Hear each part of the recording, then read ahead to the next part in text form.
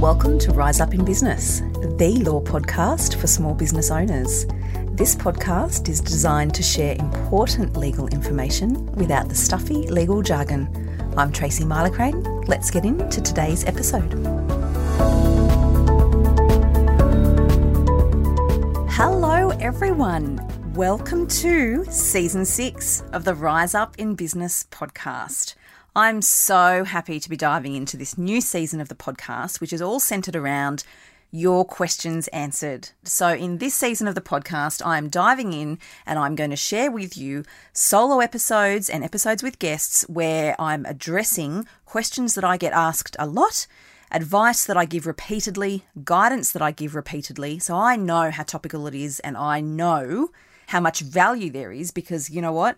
If so many small business owners are asking me, that's probably something that you've been wondering yourself. In today's episode, I'm going to talk about influencers. So there has been a lot of hysteria lately around working with influencers in your business because of the rules that the TGA have introduced around influencer marketing.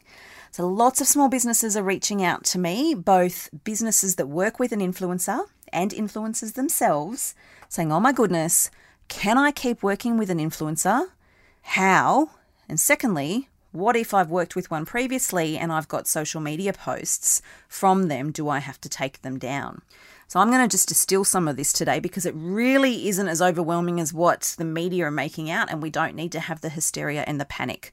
I'm here to say to you, let's take a moment, let's crystallize this and break it down so that you're able to understand, first of all, whether it applies to you, and if it does, what obligations have you got and what do you need to do? So first of all, if you are working with an influencer in your business and you are selling therapeutic goods, wrinkle cream, for example, something like that. So you know very well in your business whether what you're doing falls under the jurisdiction of the TGA and whether your goods constitute therapeutic goods.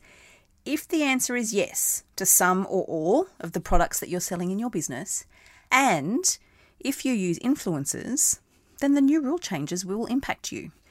The rule changes, though, simply bring into line your influencer marketing with the already existing advertising code requirements that the TGA have. So once upon a time, influencers weren't bound by the advertising code.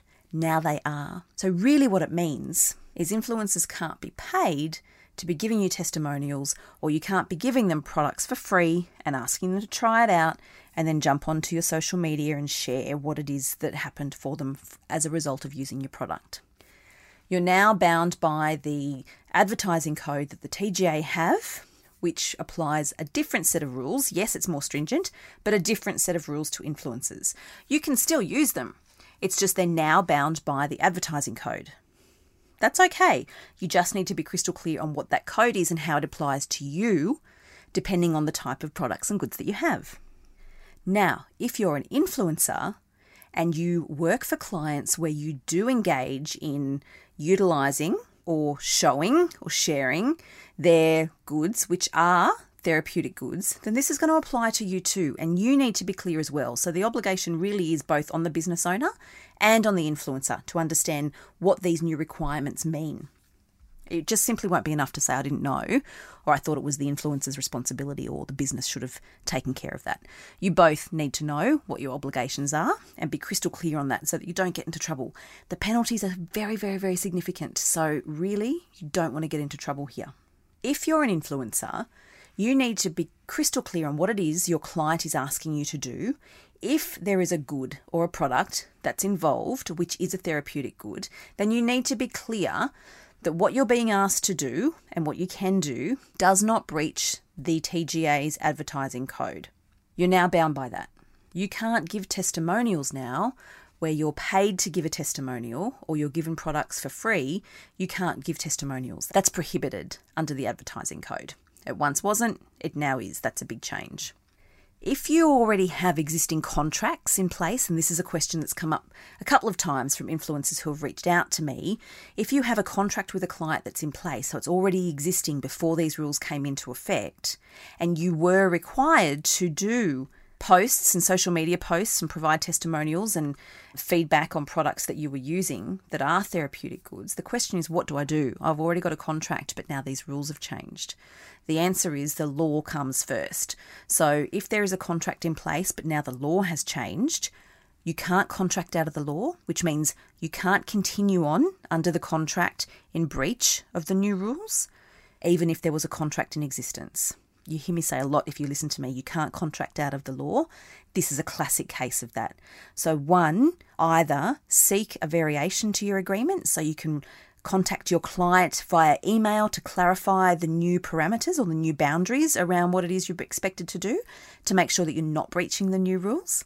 Or you can enter into a new agreement. So negotiate new terms, new rates, new agreement, all of that, and sign up to a new agreement. That's the first thing. The second thing we need to do is have a look and see whether or not there's any existing content on the social media pages that's in breach now of the TGA's rules. So it now breaches the advertising code. And my advice is take those down quick smart because they will be in breach. And you best do all that you can proactively to avoid that. A question that I've been asked quite a few times recently is what actually is an advertisement for the purposes of the advertising code? And surely social media posts or a video or a reel that I'm doing isn't an advertisement. But I'm here to tell you that in fact that's not the case. Social media posts, whether it's a reel or a video or a tile, if it's promoting the use of the product, which is a therapeutic good, then that is an advertisement for the purposes of the code. That is caught by the new rules. So if you're making a statement, taking a picture, doing a video, whatever it might be, which is designed to promote this product, if that's what you're doing, then that will be caught because that is an advertisement. It will be caught. That means the advertising code applies. It really is that simple. It's that straightforward. The TGA has a set of rules which is governed by the advertising code, and it sets out all the things that the advertising needs to do and what it can't do. So it needs to be accurate. It needs to be consistent in terms of explaining what the good or product is for.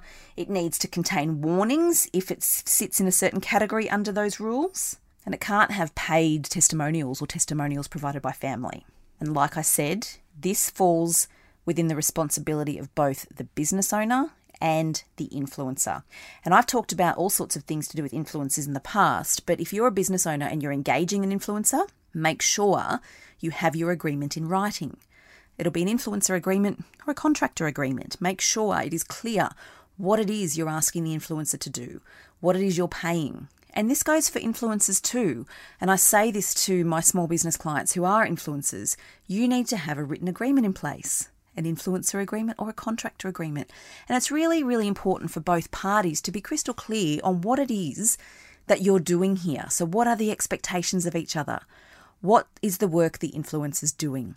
Is it videos? Is it written testimonials? If they're posting to social media for you on their page, how many posts are they expected to post? How long are those posts expected to remain live? How many times do those posts need to be shared and over what period? Those are the sort of details where being clear on those details can make or break the relationship. We want long-term, sustainable business relationships with all of our clients, suppliers, contractors, etc. And having your agreement and your expectations outlined in writing is really putting your very best foot forward. And that goes for both the influencer and the business owner. So there you have it in a nutshell. I've just answered for you the questions that I'm being asked a lot about what do the changes mean for me as a small business owner who works for an influencer, or as an influencer, what do these changes mean for me? In a nutshell, I've just given it to you. I've outlined it for you in really short and sharp terms. Like I said, there's been a lot of hysteria over this over the last few months. There really doesn't need to be like that. Let's be honest, running a business is hard enough as it is. We don't need unnecessary stress. We don't need unnecessary confusion and complication. So that's the lowdown. That's where we're sitting in relation to the TGA's rules and the advertising code.